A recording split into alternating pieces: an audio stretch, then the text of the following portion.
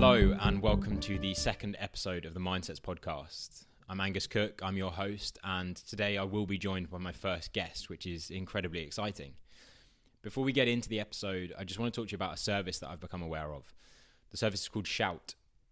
If you're ever going through a bit of a mental struggle or a problem that you're not quite sure how to deal with, you don't have to go through that alone.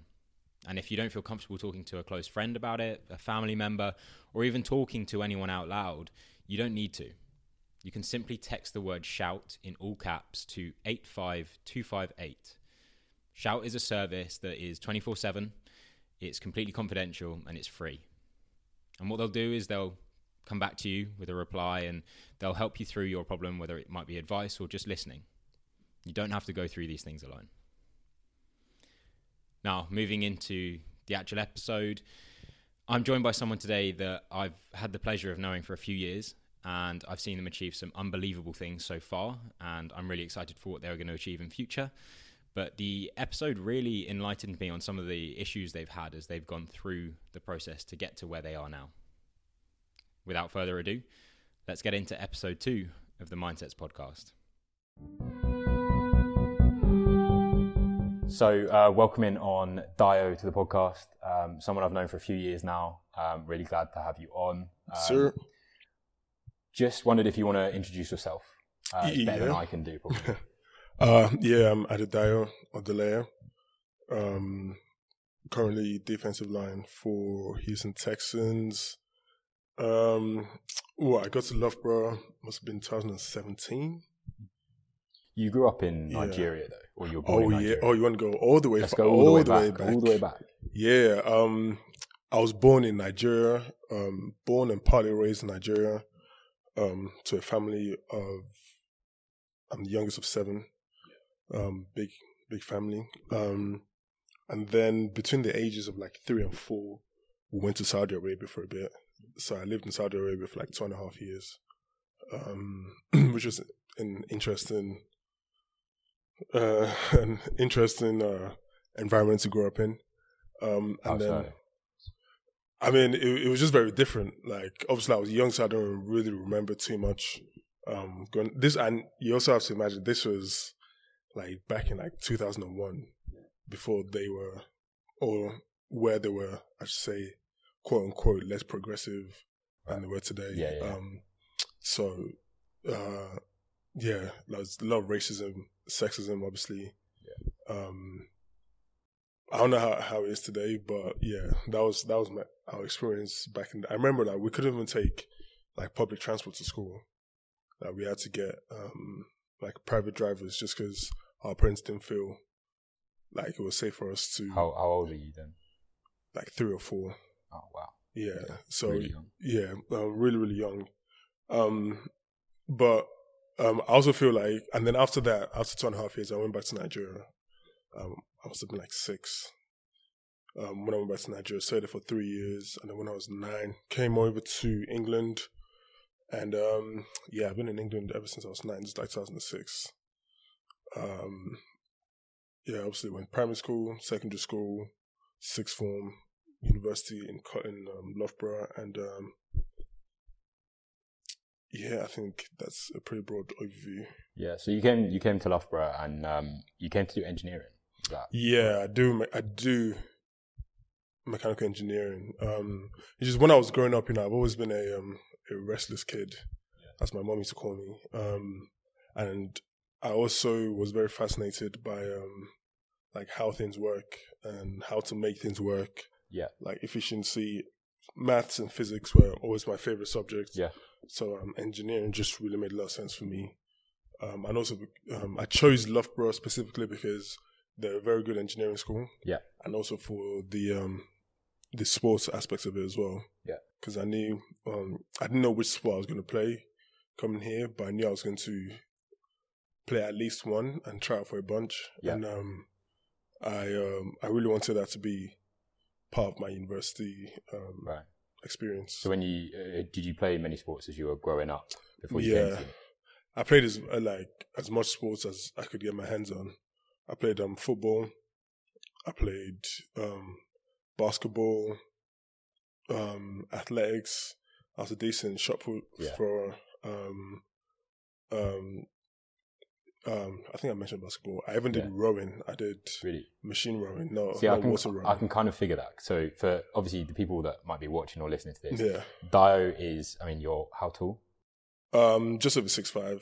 So just over 6'5", but he's built, right? So I mean, I wasn't always built. Yeah. Nah, because I was I was tall, but like I was like a round. I was like much rounder when I was younger. Yeah. And like I don't want to say fat, but I was a lot rounder. And I remember your fluffy weight. Yeah. I was cuddly. That's what I call it. Yeah, nice. I remember when rowing came about. I remember our PE teacher literally just chose like 4 of us. Like we didn't volunteer; we were chosen. And the 3 other guys, they were pretty athletic as well. And I was kind of like the odd one out because at that time I was still kind of growing into my body. Yeah. And I remember like before, so this was like with no training, no training at all. Yeah. Our PE teacher literally just chose the 4 of us.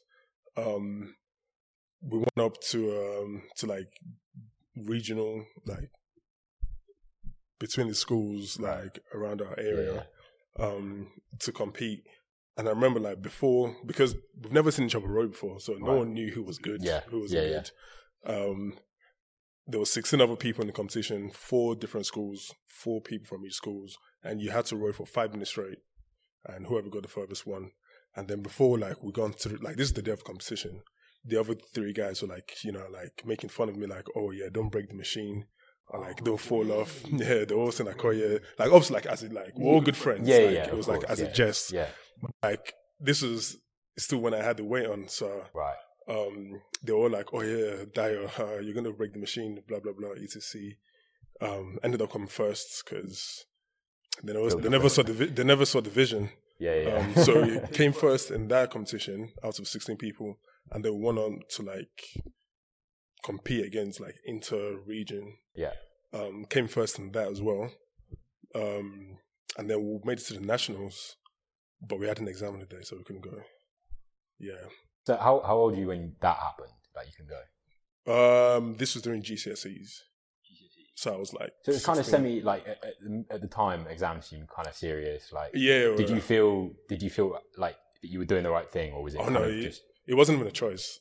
Like this was just for fun. Was it completely gutting, or at the time was it like, nah, I need to go do engineering, I need to do well in my GCSEs? I mean, before this, I didn't even know if I was going to do engineering, but it wasn't a choice. Like we had to do the exams. Like it wasn't something that you could resit. It was just unfortunate because it wasn't even one of the main exams. It was like a finance exams, which is why it was on that day because it wouldn't have been. This wasn't even during exam season. Because they wouldn't do something like this during exam season because they won't be busy. So we had our school. We had like an optional module like finance. Right. I see. Yeah. So it was one of those. Yeah, it was one of those. We just had the exam just fell on the same day. Right. And we couldn't go. And you know what? It's a good thing we didn't go because the other people in the school, the other people that competed in our schools, that made it to the nationals, they went. And the bus never made it. The bus never made it. They got lost. they got lost and they couldn't even do it. So was that the end of your rowing? That was my only ever experience rowing. Yeah, and never did it again. Well, I mean, I do it for like cardio here and there. But, So like you came to Loughborough. Loughborough, I mean, I don't know how good Loughborough University's rowing team is. Sorry if anyone's watching, but like didn't fancy. Oh no, rowing is the hardest one I've ever done in my life. Really, bro? Just because cardio and. Like running for 5 minutes straight is tough. Like full out. Well, it's more like full out for like 2 minutes, and then you're dying for 2 more minutes. And then the last minute you're just grinding through it with kind of just like you said, it's a bit of a grind, bro. Nah, and because it was the first ever time, like I had rowed for 5 minutes straight. Yeah, I thought I was gonna pass out. Actually, I have an even funnier experience. So this was in primary school. Yeah, this was before I moved over to Kent. I was still in Sussex at this time, and we had inter-house competition or inter-school competition with other schools, and I think I was in year 6 at the time. I was quote unquote the most athletic in school. Yeah, one of the few black people in school. Right. Still pretty overweight at this time. And they chose me to do 800 meters. I have never run 800 meters in my life. Yeah.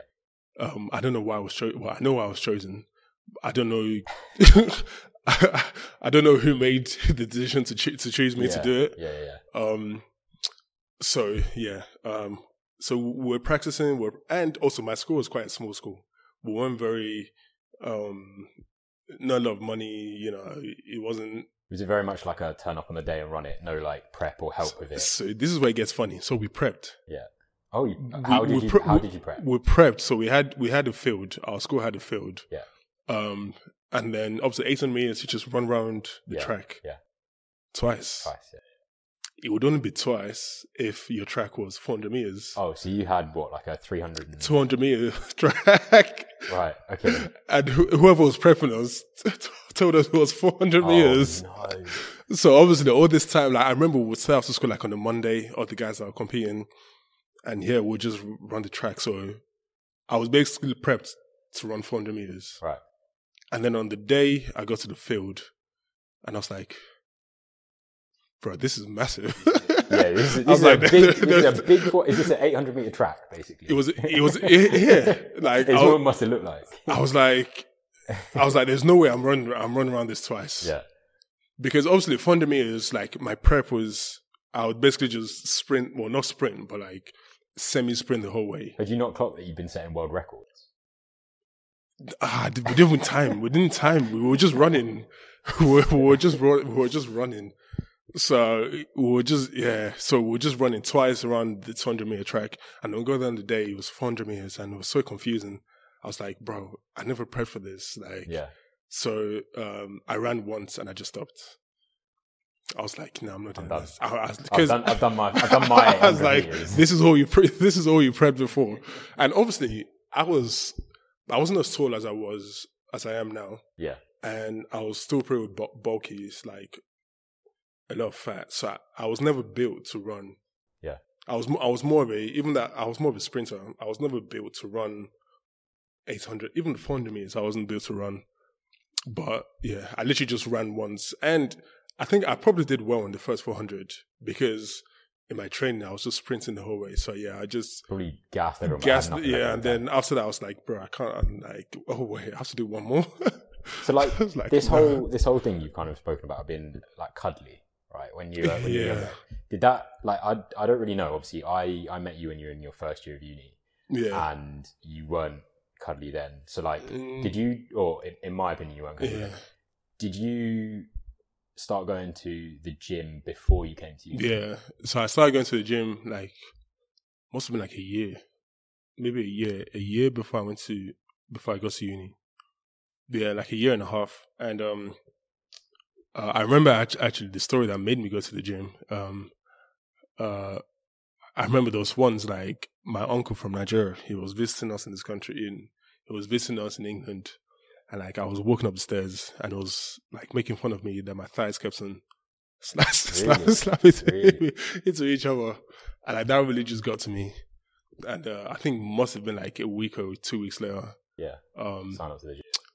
Yeah, luckily I had, so there was a guy that went to the same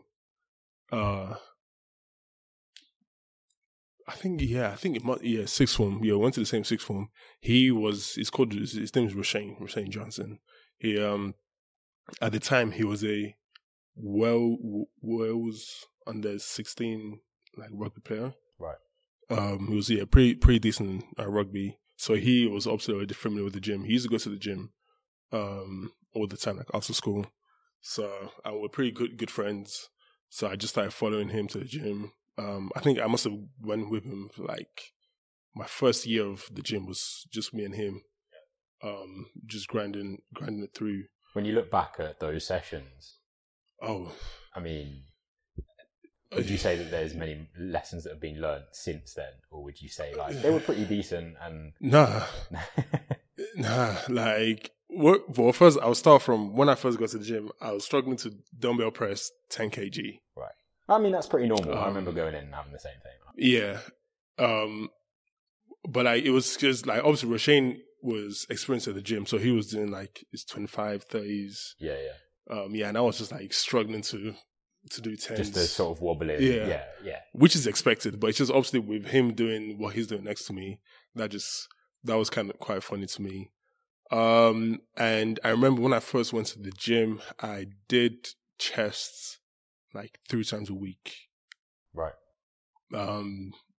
Just because I didn't want to say I have man boobs, but like I just wanted like a more defined chest. Yeah, more defined chest. So I was doing chest, like that was all I would do, like no legs, no nothing, just straight chest and biceps. In hindsight, do you reckon you would do that now with some of the knowledge you've got? Oh no, I love that. I feel like I obviously I wouldn't advise anyone to do that, but I feel like obviously because I was going to the gym just purely for the physical, like for looks rather than being aesthetic. Functional. Yeah. So like that was good. Like it got me in looking decent, and it was a phase. It's a phase where obviously you don't need to go through, but I'm kind of happy I did, just because it allowed me to, when I did in the end start focusing on the functional part of the gym. I was like, okay, I've already done all the chest I need to do. I can kind of focus on something else. Yeah. And I remember my sessions used to be like 3 hours long. Yeah, I remember doing that. Oh, yeah, just long session. I used to think, oh yeah, I'm doing, but now, like when I go to the gym now, I'm there for like an hour and a half, and I spend about 20 minutes warming up. But just back then, I just used to do just 3 hours, like 2.5 hours, 4 times a week, which while still going to school, and I had a job. Yeah.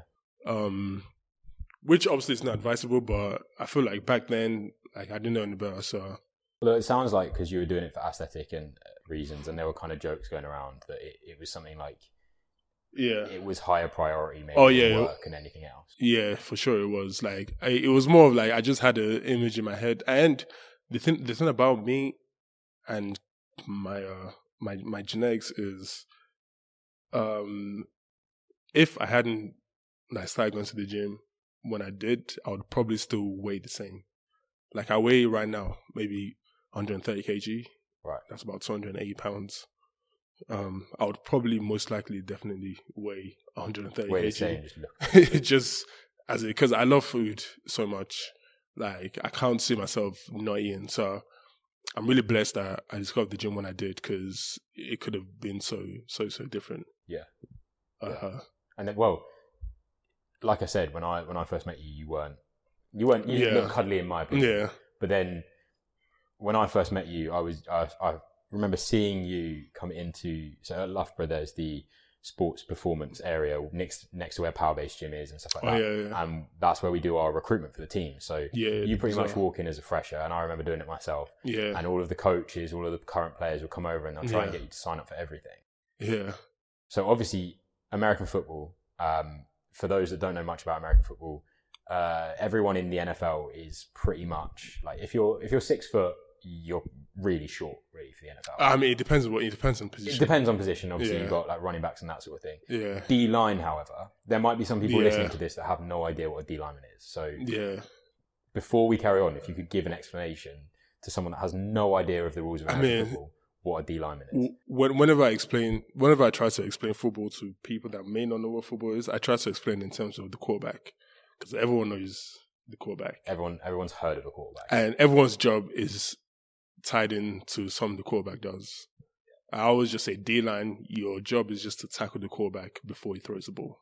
Okay, so effectively, in American football, there's an offense, there's defense. Offense has got this guy called the quarterback who gets the ball in his hands every play. Yeah. He's trying to move the ball into the end zone.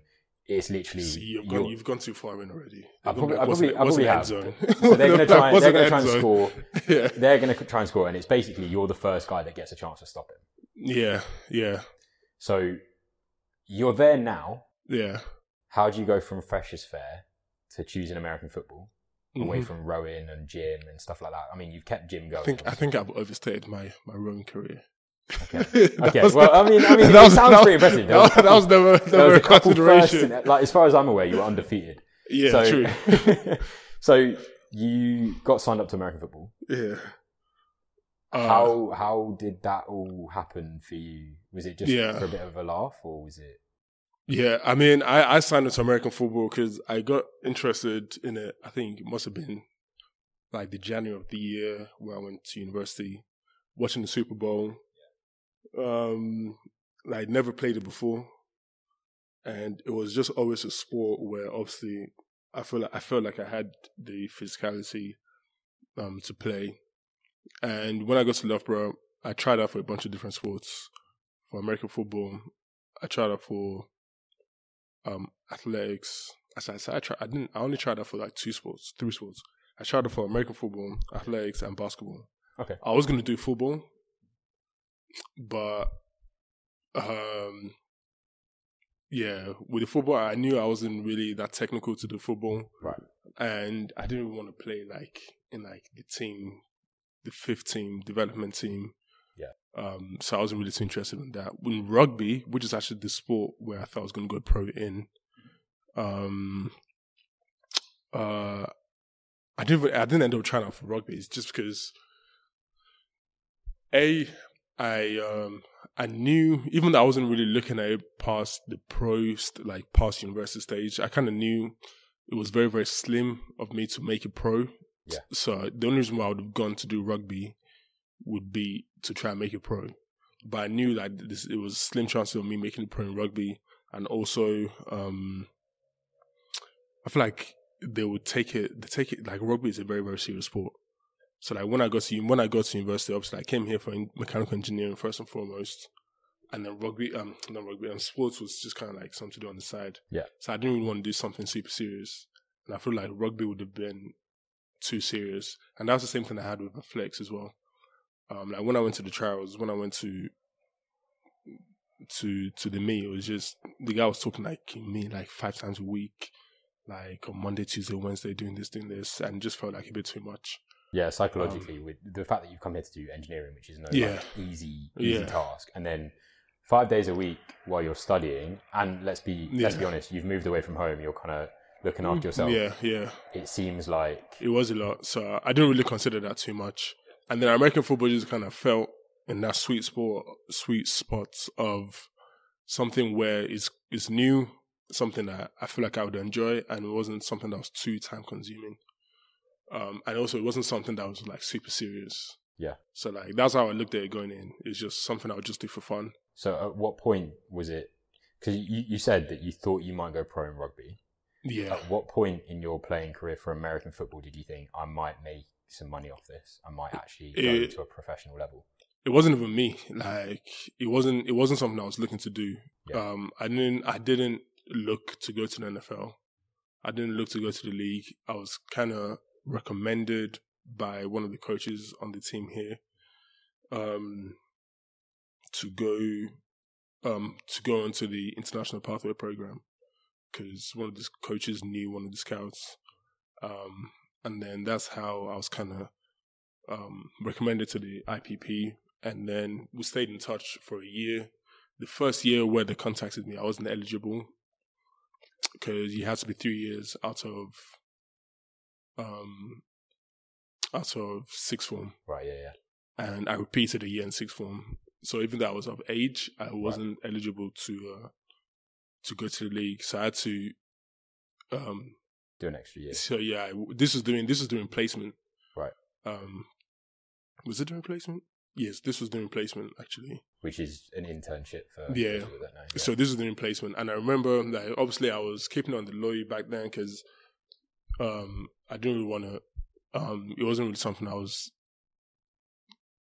like. It was a long shot, so it wasn't something I was going to put out there. Yeah. And I remember there was one evening during placement I was at the gym, and then I got a call from one of the guys saying, "Oh, we just realized that, you've only just left uni, like you only just left 6th form like 2 years ago, so yeah, you wouldn't be eligible to go on this year."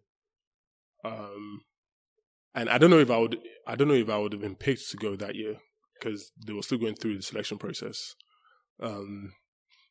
So like I wasn't disappointed because I knew it wasn't anything. Actually, I was a little bit because so essentially the reason. So I think I was 21 at this point. Yeah. The reason why I wasn't 3 years out of sixth form was because I repeated a year. Yeah. So I got through year 12 good. Yeah, I got through year 12 good, and then year 13 my grades were not it. And then I remember my grades were not good enough to go. My grades were not good enough to go to a decent uni or to go to a uni that I wanted to go to. And I remember I had a conversation with the head of the year, and he basically gave me like 3 options. It was like, you can either use these grades to go to, a different uni or a uni that would accept you. Yeah. You can come back next year and repeat year 13 again. So basically just forget last year happened. Repeat. Wait. Oh, no, I messed up. This wasn't year 13. This was year 12. Right. So this was the first year of sixth form. Yeah. The first year of sixth form. So yeah, exactly. So yeah, so I got my grades, and then the guy was like, okay, yeah, this grade's not that good. Like, next year, you can either carry on with these grades and try to improve it next year, but he said I got 3 U's and a D. Right. So he was like, it's gonna be tough to get into. It's gonna be tough to get into a decent university. Yeah. Like, even if you get all A's next year, yeah, like you're still gonna end up with like probably all D's or C's. So the guy gave me 3 options. He was like, yeah, you either you either carry on with these grades and try and make the best of what you can do. You can start sixth form all over again. And the one he advised me to do was to go to college. Right. Okay. Because obviously, if you get 3 U's and a D, they basically think you're an idiot. I mean, I genuinely, I've been there. So when I did my first year of sixth form, I did my mock exams in January, and I got 3 U's in my 4 U's in my choices, because first year of sixth form I did 4 things. Same. I don't know why they did that. And then I went and did my summer exams, convinced myself it'd be fine, didn't work any harder. Yeah. Came out, I managed to get like a C or 2 C's and an E. Yeah. And the problem was in the university system is obviously you need your predicted grades to get into your university. Yeah.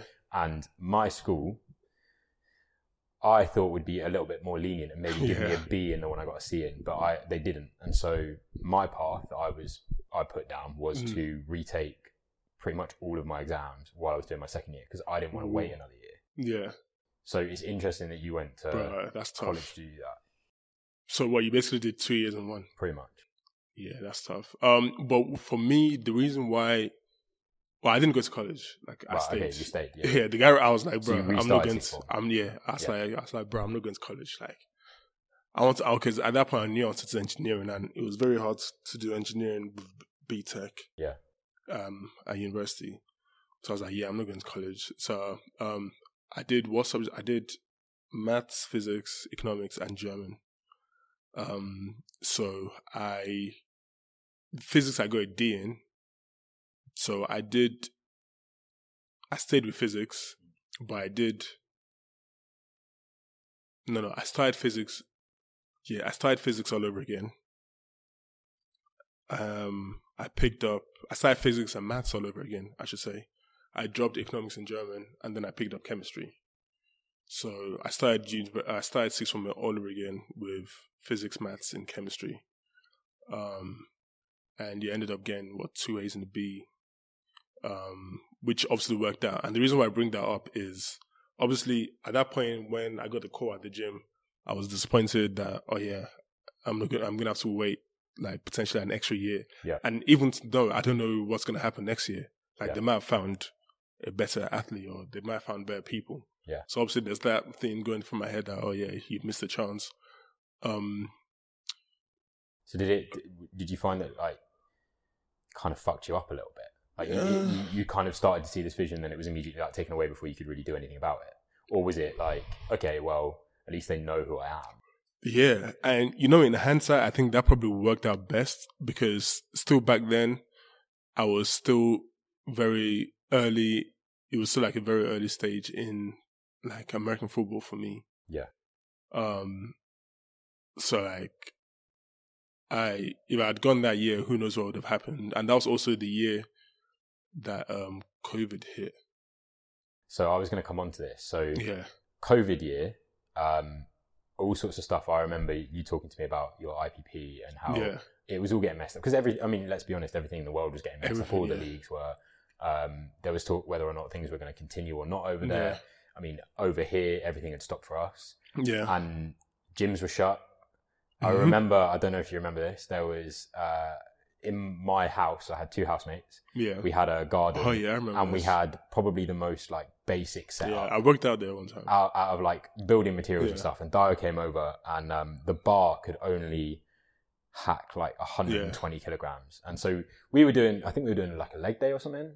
And you came over and decided to just start front squatting it. And, I mean, front squatting 120 kilos, especially for people that are new to the gym, is quite mad. Like, back squatting that's still relatively impressive for the average person. And you just walked into our garden and just started doing it in the middle of winter. Yeah, I mean, it was at that stage. So this was fast forward a year after I received that call. Yeah. And at this stage, I was in like pretty like constant conversations with the IPP, and I kind of knew I was going to be on the program. Yeah. So I needed to work out. I didn't just want to turn up to the program out of shape. Obviously, not having to go to the gym, not having the gym to go to, because the gym came back, and then they shut off again. And then I was in the process of applying for elite status, so I could use special hours at the uni gym. Yeah, so I could use the gym as well. So I think that might have even been before. I can't remember, but it was all kind of going on at the same time. Yeah. But yeah, like I just at that point I just wanted to work out, and I think that's probably the hardest. Like for me, obviously, COVID was a terrible thing. The whole thing that happened. For me, COVID was a very I don't say enjoyable because like that's very insensitive. I see where you're coming from though. It was a time for me to focus on me. Yeah. Because when COVID hit, I was in placement at BMW. Right. And then I got put on furlough and placement. Obviously, I was still getting paid like my full amount. But I was furloughed for like 2 months, maybe 3 months, so like 2.5 months. But I brought a PlayStation. Oh, you said work and stuff, yeah. I brought a PlayStation and I played PlayStation like all day. Yeah. And I also went to, because obviously there was no gym open, so I went to, I tried first, because everyone was doing the whole 5K challenge. Yeah. So I tried that. And like I told you earlier, I'm not built. Not a runner. I'm not built to run 5K. Okay. So I think I did it once, and then my shin started hurting, my knees, my ankles, my back. Yeah. So I'm like, never doing that again. I think I must have done it like 35 minutes, which sounds terrible. But for me to even finish it, I was impressed. So I took up cycling. Didn't work. Cycling for that long to lose like that much calories. Yeah. It hurt my bum. Like just sitting down for too long. Yeah. So that didn't work. So I just, I bought some kits off Amazon, went to the field, and I did like some sprints. Yeah. Some change of direction stuff. Very amateur, but I used to do that like because I had so much time. So I used to do that like five times a week, which in hindsight probably really helped me a lot because at this point I've just been lifting. Yeah. Not a lot of running. On how to move. Not a lot of running. So that kind of allowed me to switch my focus from lifting to running. Did you find through COVID that the way you trained took it away from being, obviously you used to train for aesthetic reasons and you probably had some level of enjoyment in doing that. Did it start to become more of like, this is kind of my job because this is how I'm going to get to where I want to go? To be fair, I think, so the aesthetics reasons probably ended like a few years before that. Right. Like the aesthetics probably ended, like when I got to uni. when I started playing football. Because like back then I was already in like pretty decent shape. So I'd actually started like an actual plan, like push pull day, not just chest, push pull legs. That was my main. I remember when I first focused, my workout used to be push pull legs. Right. Yeah, that used to be my workout. So I think it was when I got approached the first time. That was kind of when. So this was before COVID hit. That was when my mentality changed. Right. To we're not just going to go to the gym and just bench press and do some rows for 3 hours. We actually have to do some other stuff. Which, like looking back on it now, like my training now is so different to how it used to be. Yeah, I wanted to come on to this. So for like myself, the way I train, obviously I used to play a bit of American football with you, but I would say that I probably trained pretty wrongly for most of my time playing. And even now, now I've gone back to push pull legs, or general then legs. So I kind of do like a full body day in between to like mix it up. Yeah. That's what I find I respond best to, but I'm not training for a sport anymore. And I feel like a lot of people sometimes might go into a gym and think that person's doing a really weird movement. They don't know what they're doing. Yeah. But in actual fact, would you say that most of your workouts now are kind of alternative movement? I wouldn't say not most. Like I still do the main ones, like bench, squats. I don't deadlifts. Yeah. And I'm gonna start an agenda soon that you shouldn't deadlift unless you're a bodybuilder. I completely agree, because you're just putting yourself at risk of injury. There is the return, and I'm not saying deadlifts is bad for you. I'm not saying deadlifting is inherently bad for you. It's just the risk to return ratio is just so high that it's just not worth it. Like I used to have so much back problem, and already as a tall person, I used to have so much back problem. But yeah, like I still do the main movements. It's just I would more now. I focus a lot more on like stretching, on warming up, and I focus a lot more on the like connective muscles. So like not just like hamstrings or glutes, but also like your groin. Is that just so that you can because I want to talk about the way that an NFL team sort of practices and trains for a week, but is that literally just so you can actually survive that week? Because the amount of training on field and in the gym, I imagine that it's not easy to keep your body working. It is, and also with American football, is because there's so much change of direction. Yeah, that so like thankfully, thank God, I'm knock on wood, I've been pretty injury free my whole career. I'll do that for you as well. Yeah, don't worry. Yeah, like I've been pretty injury free. My first year, I had groin problems because obviously I had put on all this mass on my frame, but I didn't know how to move it. Yeah. So with all the demand and put on my groin in terms of like changing direction, trying to stay low, that was really something that my body had to get used to. And a lot of people, like when you go to the gym, you just don't think to train it, because you're just training. Do you reckon more people should? Is it something that like the average person that just goes to the gym should maybe consider to throw in there every once in a while? I don't know, because I just don't think you ever need it that much. Yeah, not in daily life. Like you wouldn't like if it's good to do it. Yeah. And if I was advising a friend, like on the plan, then I would include that. But if you're not an athlete, then you can just stick to one thing to look good. But that was really something that was like the only main injury that I've actually had, and also my ankle stuff as well, which has actually ever kept me out of games. But just in terms of like how like NFL team trains. Yeah, what's a Monday to Sunday? Let's say it's game week, so you've got a game and it's on some prime time on Sunday. Yeah. What does the Monday beforehand through to that Sunday kind of look like on like a summary basis of day? So if you had a game the last Monday, you'd have Monday off. I think teams change between Monday and Tuesdays, but in Texas we had Monday off. But the one thing I really liked that we did in Texas was, they gave you the option to either lift on a Monday or a Tuesday. Okay. So if you lifted on a Monday, you wouldn't have to do it on Tuesday. If you don't lift on a Monday, you can do it on Tuesday. So you can basically either have the whole Monday off and lift on Tuesday, or you can lift on Tuesday and you can come in later on. No, you can lift on Monday, you can come in later on Tuesday. So I used to lift on Monday because obviously I wasn't playing. So I didn't want to. You were a practice squad, which means that you don't necessarily travel to some of the games, but you train with the team throughout the week. Right? Yeah. So Texas we don't travel to away games, which I actually prefer.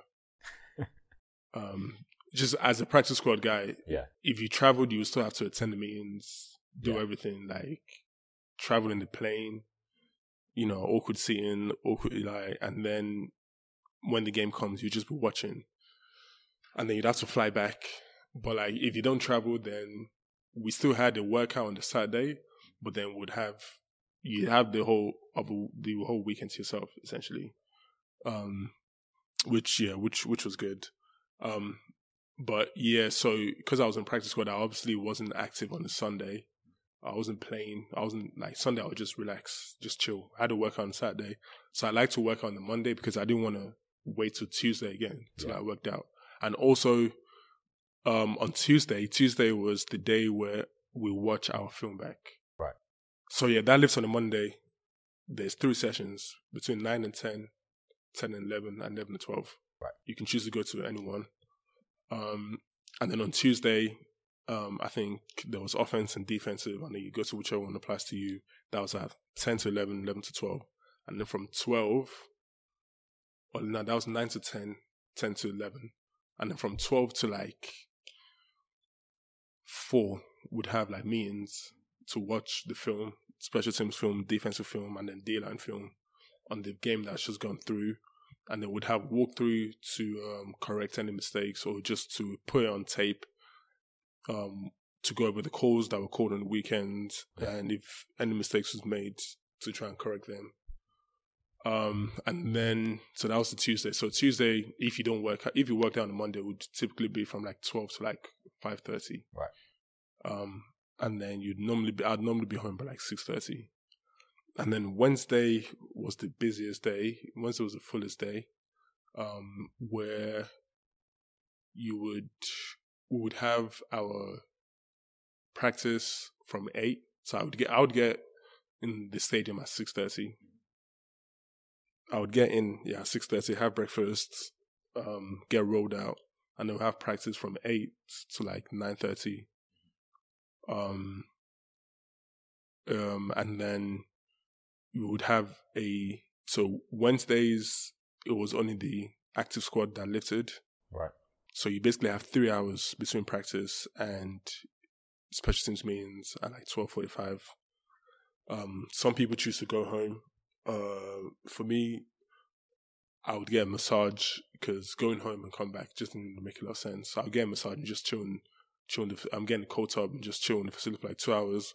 And then from like 12 to like 3 or 4, would have a meeting and then we'll have a walkthrough. So this we're focusing on the next game. And then Thursday was more or less the same, but it was the the rookies and the practice squad that lifted on Thursdays. Whereas on Wednesdays, it was the veterans on the 53 that lifted. So Thursday, would do our lifts. It was more or less the same day, same hours. And then Friday, we call it Fast Friday, where it's basically just, you're not running. Everything's like down tempo, obviously trying to prepare for the game. And everything's kind of like a jog through, kind of like a jog/sprint. Where does Fast Friday come from then? Because they don't really want to tell you to slow down. Okay. But it's not like full speed. But it's just, you still need to be fast. You still need to be like, you don't want to walk, but you don't want to sprint. So you have to find the speed in between. And that's the thing in the NFL is, especially as a guy on the practice squad, is I play defensive end. And like the best player on our team is probably our left tackle. Right. So I used to go against him all the time. Or like in scout team. I used to be on the scout team, go against him. And like obviously I had to find the line between And he was always telling me to chill. Like, Really? LT was always telling me, because LT, I think, is probably the best left tackle in the league. So like going against that week in, week out, that's another thing in itself. You happy about that though? Oh, bro, he's made me so much better player. Yeah. Like just going against like the best in the league. That I feel like when I do get an opportunity to go against other people, I feel like it's going to be like, oh, if I've been going against LT week in, week out, then of course I can do this. But yeah, he's like he practices real like easy. He goes through the motion. And then on Sunday he turns up. Like he only gave up one sack this whole year. And that sack was an a mental error. He just didn't block the guy. He blocked down rather than blocking out. Oh. So he never actually got beat. So whole year. Yeah. He never, and that was in our first game. That was against the Colts in the first overtime. Game of the season, does the wrong thing, quarterback goes down, but like it made it worse. It was a strip sack. But yeah, that was the only time he gave up a sack the whole year, and we went against Myles Garrett. We went against did we play the Raiders? Yeah, we went against Max Crosby. We went against a bunch of studs, but he's just built different. But yeah, so like the thing with like training with him was I always had to like try and find the line of okay, like I want to look good on tape, of course. But at the same time, you want to move up that ranking. Like I want to get noticed, obviously, but like at the same time, like I want to be like a good teammate. Yeah. Like the one thing in Scout is, or the one thing I liked about Scout, about going against LT, was you wouldn't really use like power moves. So like you wouldn't like bull rush someone. Right. As a Scout team, because that's how people get injured. And you just don't want to do that. So it really allowed me to work on my finesse move. Mm-hmm. And like I was never like a finesse player. Like obviously my physicality is my strength. So a lot of time, and that's one thing I noticed that I was doing a lot when I first got there, was I was looking for contacts too much. And when you get to the league, you realize everyone's strong. Yeah, you're looking to get around people. Like you're not just gonna move people against the will all the time. Like it's gonna happen sometimes. Yeah. But with me, I was always, because when I first got to the league, like everything was moving so fast. So like I just always used to revert to like how I used to play when I was back in Loughborough. Oh, bro, we haven't spoken about Germany. And when I was in when I was in Germany as well, like just looking, always looking like, to like grab the guy opposite me. But like the one thing, it's like doing scout team was obviously no power moves. So I had to work on that other aspects of my game. Yeah. And it definitely wasn't there at first. Like I remember like my coach at the start of the season, like his main point to me was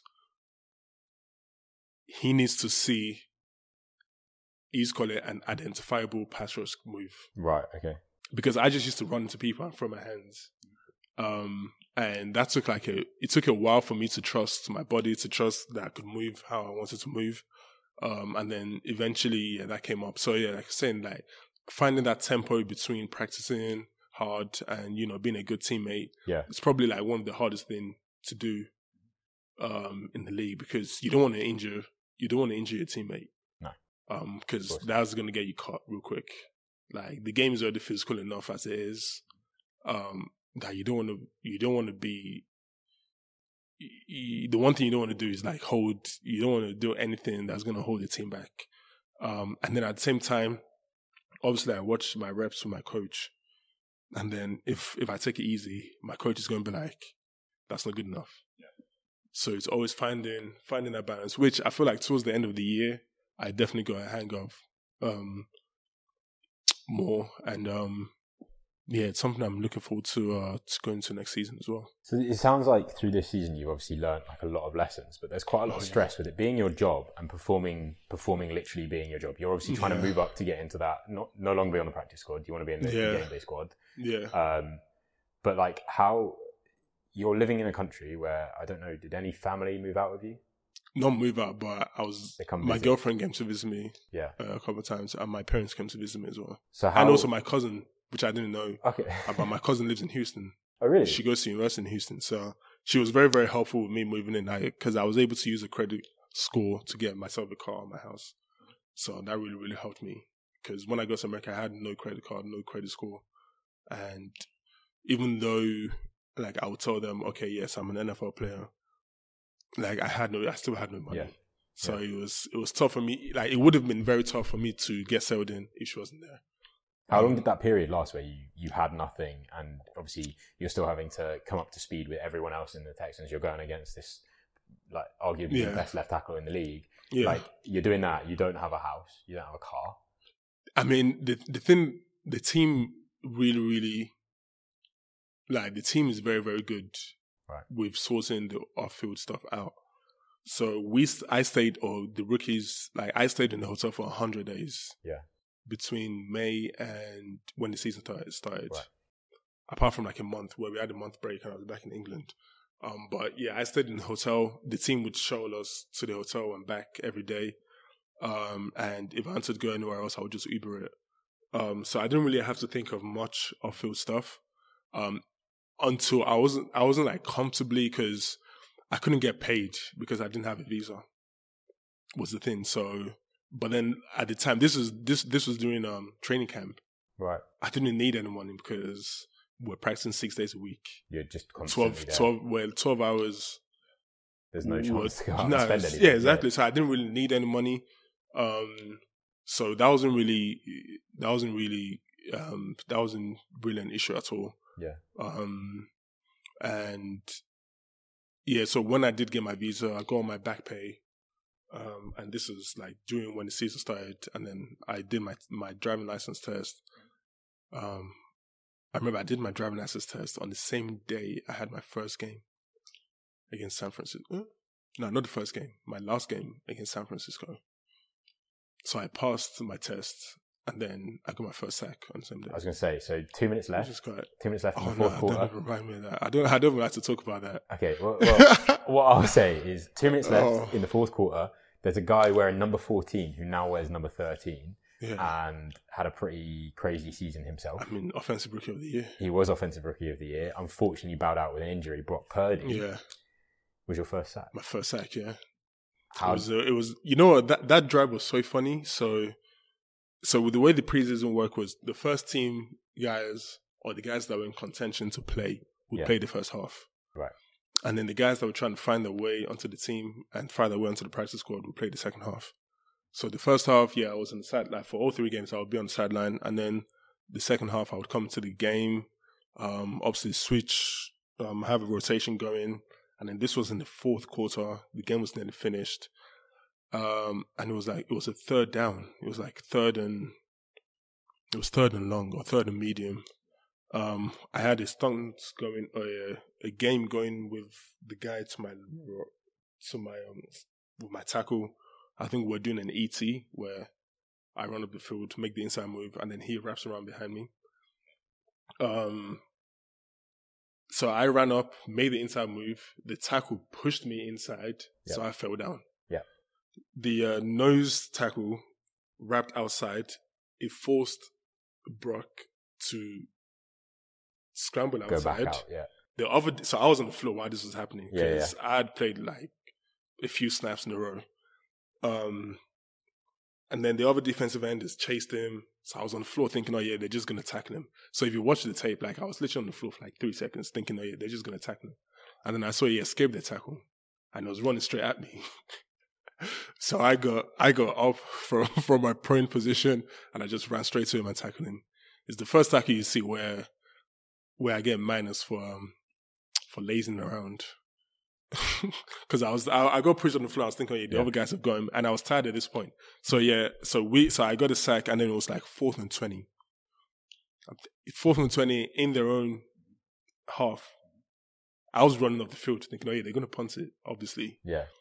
Took my helmet off, celebrated with my team, did all that. Took my helmet off, and also the other thing is, so the first team is like by halftime they've already taken, like they keep their jersey on, but like they know they're not coming back in. Right. So they've like shut down. They've got their helmet. They've So, got the so you're telling me there's a very limited number of D linemen, and I think there was, and the other. So there was, I think at this point there was 3 of us D line rotating in. Right.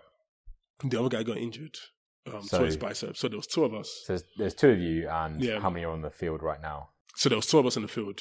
So we got a sack. We got the sack. Ran off because it was 4th and like 20 from their own half. Think they're gonna punt. I took my helmet off, and then someone was like, "Dio, get out there," because they're going for it, bro. I was thinking, but also it's a preseason game, so if you're gonna do it, you might as well do it now. And also, we're winning at this point. We're winning by 17-0. So they're like, "Yeah, F it, yeah, just go for it." Yeah. So they went for it, and then they got it. So I was thinking, oh yeah, it's 1 down, it's 4th and 20. They're never gonna make it, and then they get it. And so then you had your moment. You're thinking you finally get a chance to rest, bro. And I was like, obviously, I was laying on the floor. Well, not laying on the floor. I was on the floor because I was tired already. Yeah. Got up, sprinted. It takes so much energy to sprint just to get off the pitch because I tackled him before they snap the ball. I tackled him on the other side of the field, so I had to run all the way to the other side of the field and then run back onto the field. So they get it, and then I went on to have 15 more plays, like from that drive, back to 15 plays in a row. I was like, if you watch the tape, by the end, by like play 8, I was just walking off the line. Like there was no get off. I was in a 2-point prone, just walking straight off the line because there was only 2. And they even had, so the other defensive end, when you tap your helmet, it means like you want to sub. So the other defensive end, he subbed out. We had a nose tackle playing the other defensive end. Right. And then I was tired. And I looked to the sideline. I was about to tap my helmet for a sub. There was literally no one. Right. They had one of the linebackers playing because really? The nose tackle they're really like he took out as well. So they had one of the linebackers playing, or they were going to bring in one of the linebackers to play defensive end. So I looked to the sideline, looked to my coach. I was going to tap my head, but it's just, bro, he could, in his face, it was just like, there is no one. Like, what are you doing? You just have to stay out there. So, I think I was, and like to put in context, in a normal football game, you maybe have 4 plays in a row, 5 plays at max, and then you get subbed out. Yeah, I had 15 in a row. That was tough. Bit of a welcome to the league. Oh no, that was tough. Yeah, so I don't really count that sack because that was an effort sack. So until I beat someone with like a finesse move or like, as my coach would say, an identifiable pass rush move, then the hunts are still going. Which I'm looking forward to this preseason games because. Have you got an eye on any of the quarterbacks you might be going up against of who you would like to take off as sacks? There's no one. I mean, I don't know who will play in preseason yet. In terms of regular season, if I play in the regular season, that's still to be seen. But yeah, it's just whoever's in front of me, wouldn't truly. Like I don't really have a name in mind. Like obviously, just getting a sack in itself, massive. Like getting a sack in this league is not easy. Like if you think about who got the most sack in the league last year, like Nick Bosa. No, not Nick Bosa. Who's TJ Watt? Yeah. TJ Watt got like what? Like 18 and a half? It was approaching 20, around 20. Over, yeah. How many he had maybe 400 pass rush reps. That's a 5% like sack rate. It's not high. Like, well, I mean, that's the best as well. Like, and that's the best. That's elite. 5% is elite. Best. Like yeah. if you get a sack on 5% of the pass rush, that doesn't mean he's winning 5% of the time. No, he's probably winning. I think the elite in the league probably win maybe 20% of the time. Yeah, of the pass rush moves. It's just things happen. You know, the quarterbacks get the ball out quick. Yeah, they scramble away. You miss a tackle, but to get sack, like getting a sack in this league is not easy. Like a lot of people say, 1 sack equals $1 million. Really? Like if you're an established player, yeah, and you get 5 sacks, it's in your right to demand $5 million a year for your next contract. If you get 10 sacks, it's about 10. Like, it's not obviously a one-to-one correlation, but there is like a very close correlation. So you don't, obviously preseason might be a bit different in that sense, but you say you don't count your sack as like an achievement. No. You see, I never posted it on my. I didn't post it on my socials because it wasn't something I was like. It wasn't something I was super. It wasn't perfect. It's not perfect. It was just. Listen, there was So when after the game, we watched the game highlights with the team and in the defense, and then they showed the sack in the defensive room. And then someone said, he's the first, like someone just said out there like, oh yeah, he's the first person to get a loaf and a sack in the same play. Because that's like, literally like, if you watch the video, I was laying on the floor for like full 2-3 seconds because I was so tired. But like, it was an achievement. Obviously, again, your first sack in the league, it's not something you do. It's not something I ever envisaged I would do. But, it's just for me, just because I know there's so much more to come, like, it was just more of a TFL than a sack. Okay, so we haven't covered Germany. Germany. I'm aware that you had quite a successful year in Germany. Some of your stats that I've read, you were in like 34, 35 tackles. Then it was like. It was something like 14 tackles for loss. I could be butchering you here. I can't remember. I think you had like 7 sacks. It was 8.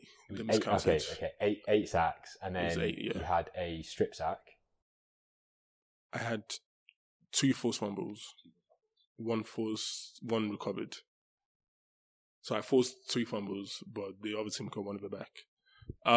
Germany was funny. I mean, I only played 7 games. Well, I played 7 games because. I remember so we had 2 games and we had our bye week. Yeah. And in the bye week, I was doing some extra work, doing some hill sprints. And then I went up to this hill. I thought I had found a pretty good like patch of grass. Yeah. Stepped in the hole. And I was like, power sprinting. It's like big, like aggressive steps. Stepped in the hole with my left foot and then I fractured my ankle. But I only missed 1 game. Because it was our bye week, so I had that week off, and then I missed the game after that. And then the 3rd game, which I probably shouldn't have played, but at that point, this was after I first got rejected in the IPP. I knew I was I was there to get film, to get tape. So and there was only 10 games. I have to get through it. I was like, I've already missed. Yeah, I was like, I've already missed 1 game. Like, this is like opportunities for me to get good tape, good film. And then I played the 4th game, and then I missed 2 games because I had COVID. Yeah, this is one I missed. I got vaccinated, and then I got COVID 2 days after. I had to miss 2 games. And then when I came back, I hadn't practiced for a month. And then I played. I was so tired. Yeah, this is the last game of the season, so I was just like, F it. I think that game I must have had like 3 sacks. Had you already been announced into the ELF or European League All-Stars team? No, this was afterwards, which I wasn't even expecting. So like the season ended like 3rd of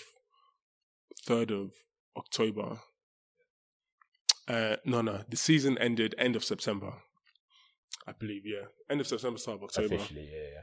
I was already prepping to get to go home like the week afterwards, and it was my head coach because I was in the way the voting worked was it was fan voted, right? And at first you could see the results, and a lot of the people that was 1st, 2nd, 3rd was just like German guys that didn't even play.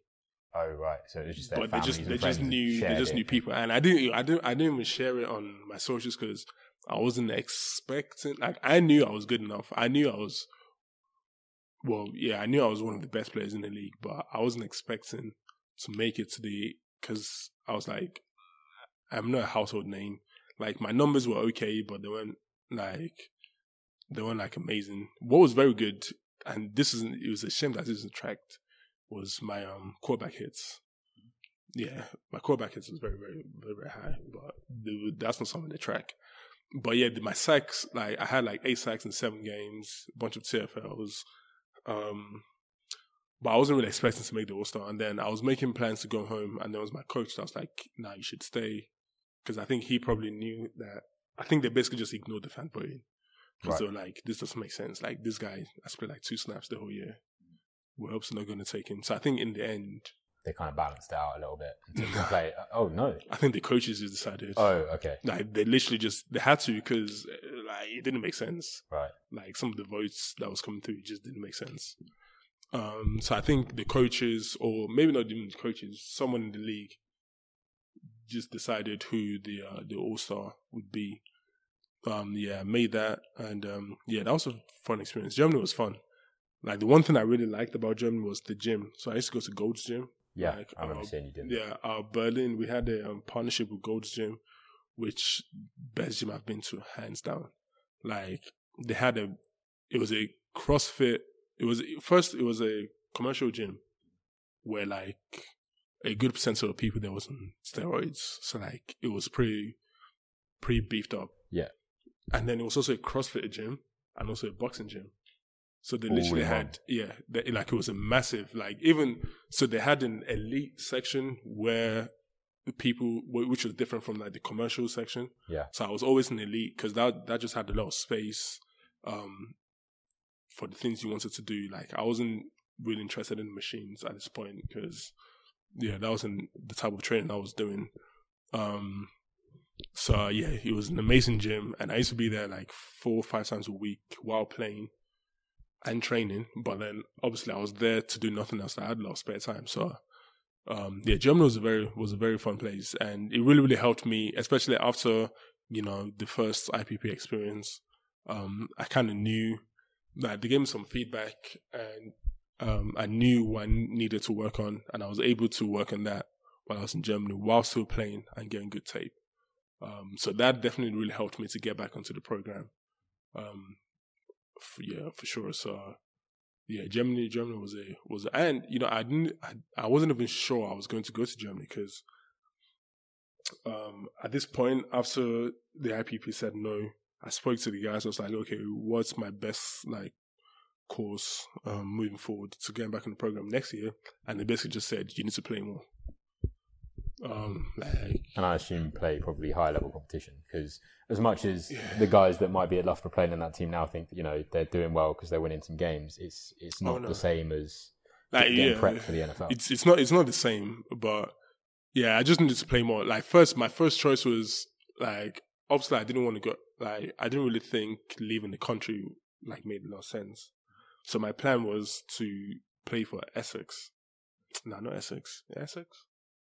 Exiles. You went to Tamworth for a bit, but then I assume you wanted to go home and play. Yeah, because I wouldn't have been able to stay, so I was going to be at home. So my plan would have been to over the summer to work at Tesco and play at Exiles. I went to Exiles training once, and I think it would have been decent to do, but then I didn't even really put myself out for ELF that much.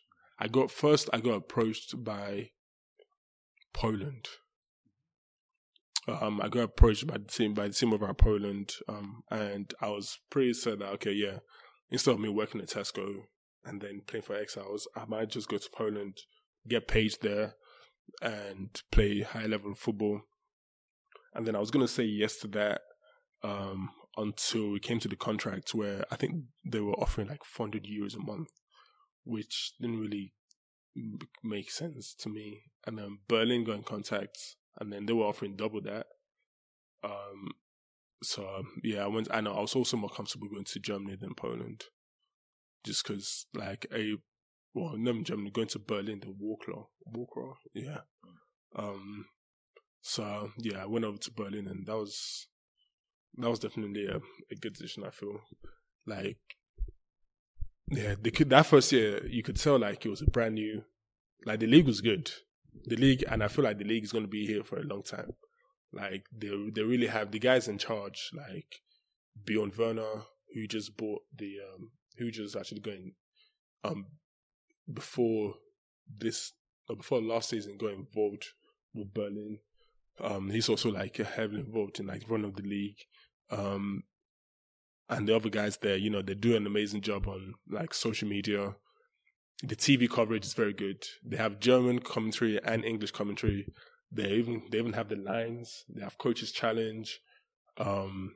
Like the league over there is really going to take off. It's got a real like fan.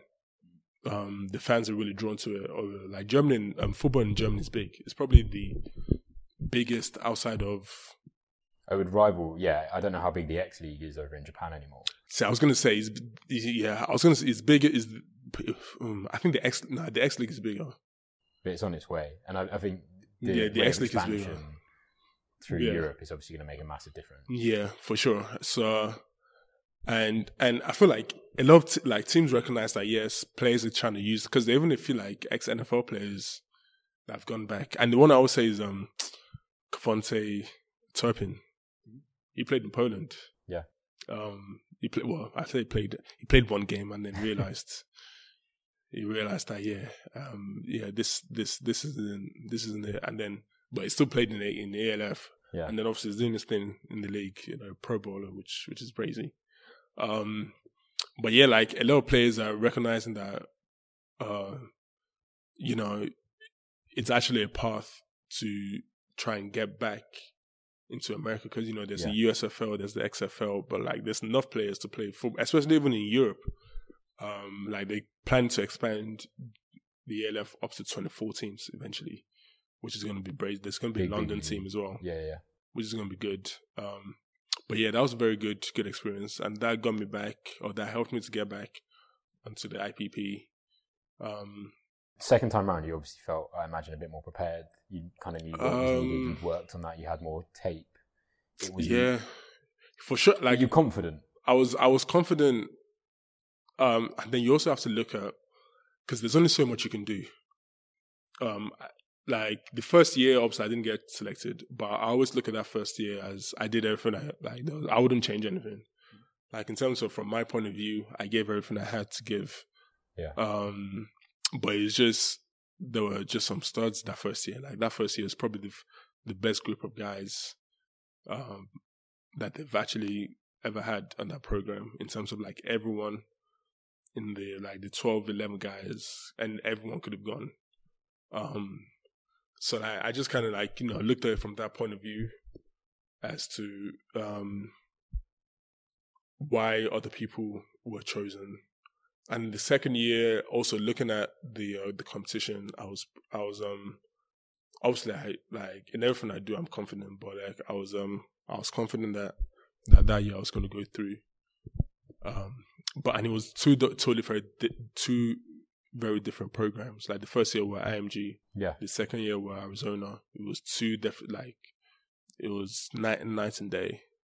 But the IPP is great. You know, it's the landscape on there is changing a little bit now. Like the program looks very different now as to how it did a few years ago. In a positive or negative? I guess we'll wait and see. Like we'll wait and see. Like there needs to be like a clear definition of, are we going to choose good football players or like good athletes, or just like big human beings.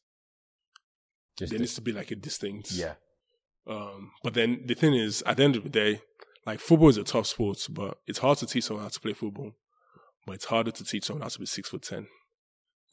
Yeah, and like, you see that, like the International Player Pathway program has got a history of taking people that are usually end up playing D-line or O-line. I mean, I would still consider you a bit of a trailblazer from the UK going over to the US, but you've obviously got F.A. Abada who has gone through the same program. Like that. Have you spoken to him? I spoke to him, not too much. F.A. is a busy man. But like when I've seen him in person a couple of times, and whenever we're together, we speak. But like F.A.'s career path, that's. Have you tried to take anything from his career path to help you, or are you just trying to do? No, like F.A. and I we're very, very similar in terms of builds, similar background. So his game is something that I watch. Like he got last year, I think he got like 5 or 6 sacks, which is pretty impressive. His game is something that I watch and I try to envisage. But we've got like different skill sets, even though we're like similar builds, but we move very differently. He's a lot, like I'd say he's a lot more fluid than I am, and I am perhaps a lot more like power driven. Right. But yeah, there's definitely some overlap in just because we have very similar physical attributes. Yeah. But like his career, like he's been in the league for like what? Like in terms of like active roster, like 4 or 5 years now. Yeah. Like which is not easy. Like the average NFL career is 3 years. Some are lucky to even get there, really. Exactly. So if I being like that many years in the league is very, very impressive. So talking in terms of years, year 1, practice squad, you got Impact Rookie of the Year. Is that right? Yeah. You got that award from the Texans. Yeah. What are your goals that you set for yourself for, let's take it up to 3 years? Oh, 3 years. So you've done your first year. To be fair, with American football, and especially with the way the international contracts are built, like it's very hard to look 3 years into the future because a lot of things is just how you hand. Like obviously, like I want to be playing from next year onwards, but a lot of it is just so out of my hands because with the way the contracts works, like the team gets like an international player allocation, which is basically an extra player they have on the practice squad. And because a lot of people that come through the IPP don't know how to play football, so they're learning. Yeah. So they're not really serviceable. But for me, I feel like I am like a pretty decent player for the amount of experience I've had. So like it was very easy for me to integrate. So basically the team got like an extra football player. For free. Yeah, rather than a player where they would have to, nurture and coach and tell what's an over and under like on special teams, scout team, I was in every phase apart from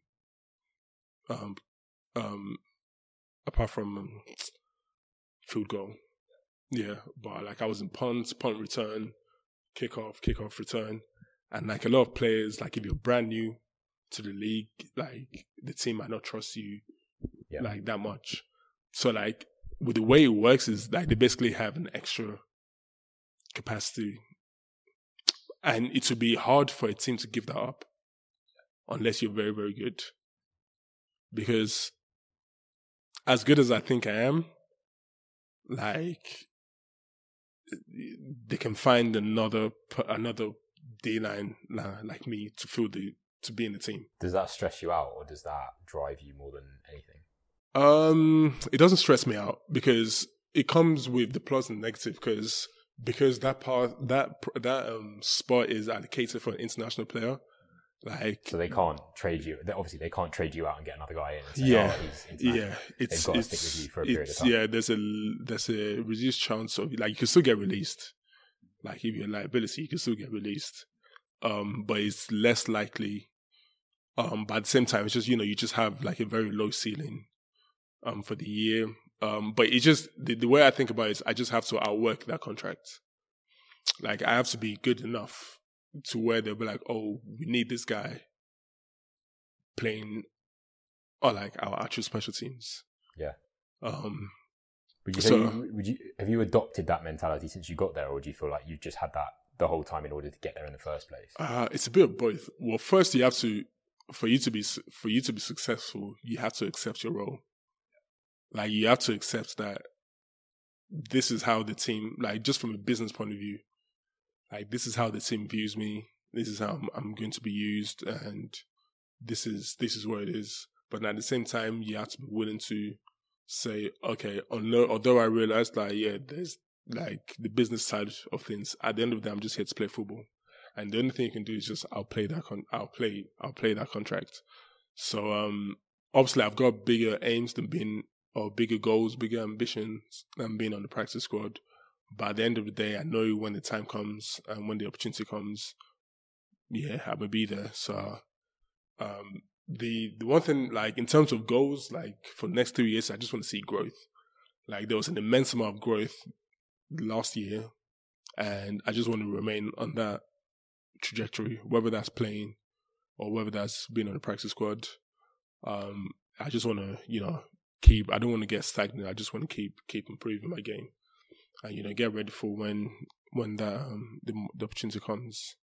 Well, I mean, obviously, me being one of your first ever quarterback, I'm ecstatic to see how you're going and where you want to go. And I think even if you're able to see the day-to-day growth, from our perspective, we see growth just from some of the clips and stuff we see. Obviously, we're waiting for preseason. I'm very, very I can't wait till preseason. I'm very, very excited for what you bring this year, and obviously hope that you can reduce the 2 to 3 seconds on the ground to being maybe like 1 second. I mean, it depends. If they have me out there for 10 plays, I can't make any promises. But thank you for coming on. Obviously, this is early on into the podcast. Hopefully, next time I'm not looking for a room around and trying to squeeze you in. And hopefully, next time we get the opportunity to catch up, we've got more to talk about in more successful stuff, more of your journey and your path. Obviously, if you want to plug anything, your Instagram, anything like that, feel free to do so now. Because I don't even know my Instagram handle. There's an underscore in there somewhere, but I don't know where it is. It's somewhere there. I mean, I can if you want me to chuck it in, I'll chuck it in the description or whatever. Go show him some love. Obviously, a bit of a trailblazer coming out of the UK. Hoping that this is definitely not the last that a lot of the people that are listening to this will hear of you. But it's been an absolute pleasure to have you back, and I'm delighted I actually got the chance to learn a little bit more about you than I ever knew before. So big thank you. I feel like the people that have been listening and watching this will both know a little bit more about American football and a little bit more about what it takes to be a person in your position. Yeah. And see that some of the struggles that you mentioned even briefly, you've got through and you're at where you are now on your journey. So if there's a takeaway from anything, it's that everyone's got those rough areas, and it's kind of how you choose to perceive them.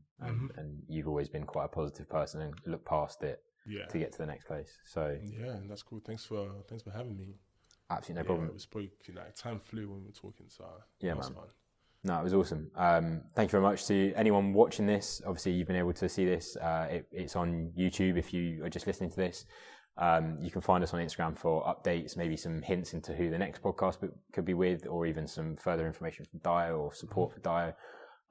We are at mindsets_podcast, and the YouTube and the other social media is pretty similar to that. You can find all of that information in the bio, and I look forward to the next one. I hope you can join us for that, and feel free to reach out to the show if there's anything you want to like us to cover in the podcast, perhaps. Take care. Thank you very much. Good luck. Yes, sir. And go fucking smash it, bro. Amen. Nice one. Thank you very much. Appreciate it.